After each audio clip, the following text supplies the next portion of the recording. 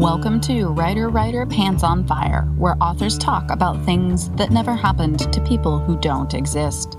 I'm your host, Mindy McGinnis. You can check out my books and social media at mindymcginnis.com and visit the Writer Pants on Fire blog at writerpantsonfire.com. Walk through an enchanted autumn wood where leaves shine like red candy apples by day and blood is spilled by flesh-eating monsters at night. The rules are simple. Do not travel from the path. Do not linger after dark. Do not ignore the calling. The Wood by Chelsea Babolsky. A question from Twitter this week. Can you talk about making yourself right? I have a story that's been living in my head for years, but every time I sit down to write, I hate myself and can't get anything out. How do you conquer that monster? Well, first of all, if you haven't already realized this, I'm going to say it again. We all generally hate ourselves when we sit down to write.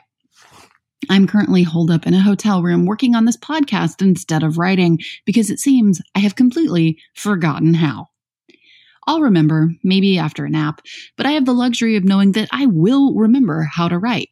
I've been here before, in this doubtful place with a blank screen and a cursor staring at me, a gulf of indecision and inadequacy opening up inside. I'm sure that feels familiar to you if you're a writer, but like the listener posing the question on Twitter, you might not have that resource to fall back on, knowing that you had done it before and will again. Eventually. Maybe after a drink. Or perhaps petting the cat. For an hour. Also, I have to pee. This is called procrastination. Writers are excellent at it. It's an answer to our problem of fear, being afraid of failing.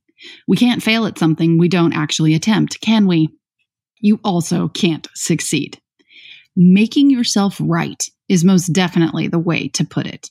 It truly is a forced endeavor at times, and often I meet aspiring writers who feel like they aren't writers because it's such a struggle, because they have to force themselves to do it. For example, just last night in the elevator with writing friends, I squared my shoulders right before the door opened on my floor and said, "Okay, I've got to go write." To which one responded, "Don't do that to yourself." Yep, in an elevator full of traditionally published, successful authors, absolutely everyone, including myself, was in pain just at the thought of writing. If this is you, take heart. But Mindy, if it's truly a passion, truly a love, truly a creative instinct and drive, shouldn't I want to? Not necessarily. I absolutely love my boyfriend. I don't want to be with him every moment of every day. That's emotional work. So is writing. Work, hard work, work embroidered with your soul. Work that someone else might hate. Work that, when shared, feels like disrobing, an intimate moment. If you don't want to do it, the best thing to move yourself forward is to ask why. Is it because you are afraid of failing? Realize that you might. Then ask yourself if you're okay with never trying. Is it because you aren't feeling inspired? Me neither. Writing is not usually a disembodied fever dream that flows from your fingers. These moments do happen, but they are rare, and I don't question them or dissect how they came to be for fear of killing it through observation. I'll add that those fugue state words are often ones that need a lot of heavy lifting after the fact, serious editing to, in some cases, inject logic into what they are trying to convey. On the other hand, those tedious paragraphs that took me hours to deliver, they don't need a lot of polish because I spit on each word and gave it a serious side eye before moving on to the next one. 2 weeks ago on this podcast, I talked about word vomits, getting words out while not overly considering quality. Quantity is the aim in a word vomit. You'll clean it up later. What I'm talking about right now is a dry heave, painful excretions of each syllable. And, much like a real dry heave, less to clean up.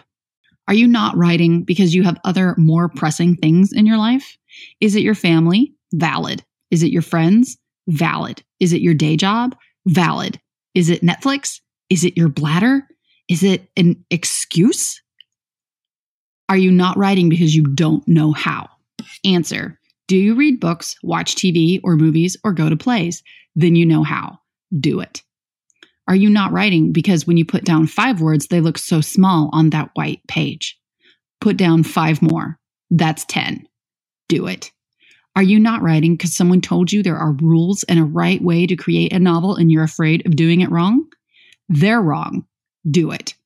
You probably picked up on the refrain. Do it. That's the best possible advice I can give on writing. You just have to do it.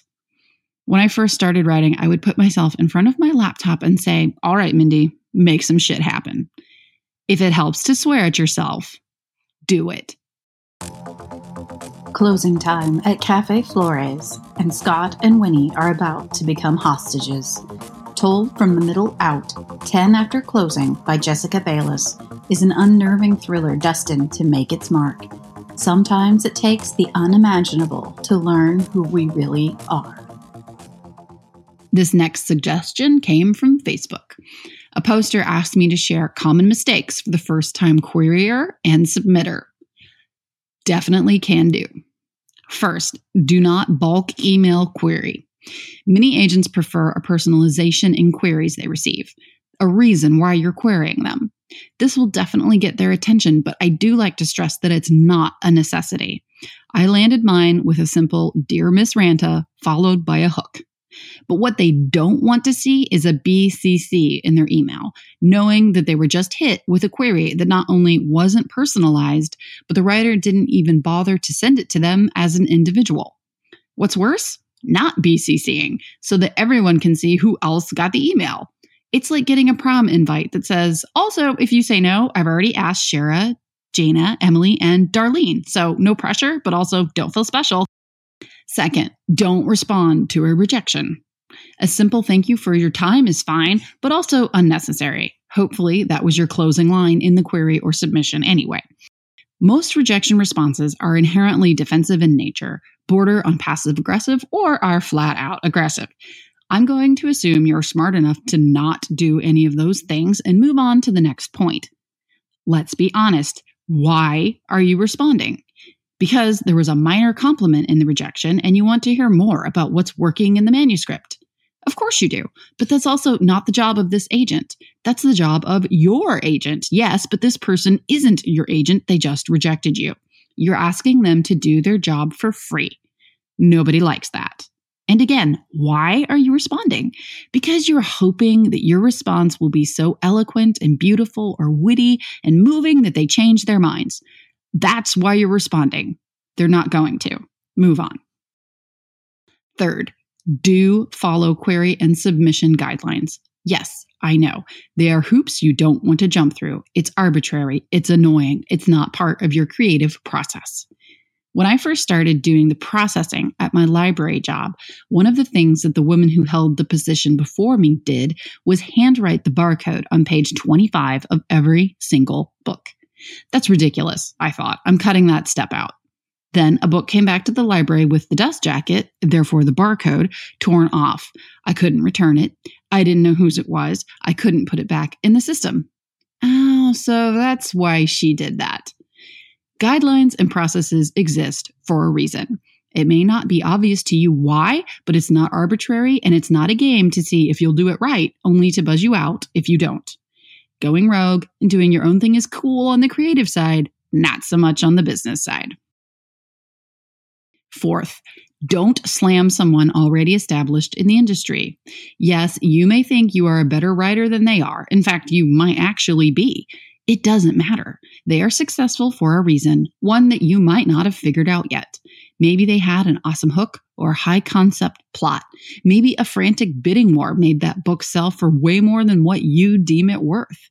Maybe you just don't like them personally. It doesn't matter.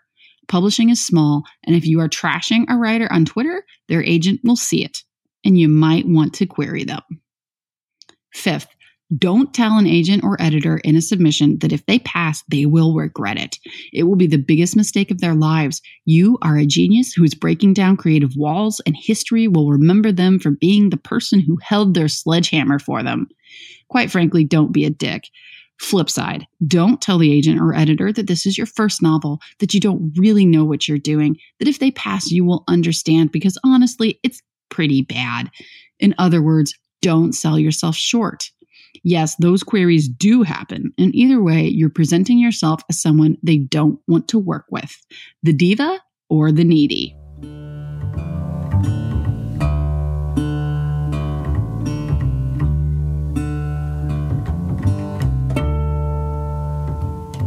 Writer Pants on Fire is produced by Mindy McGinnis. Music by Jack Corbel.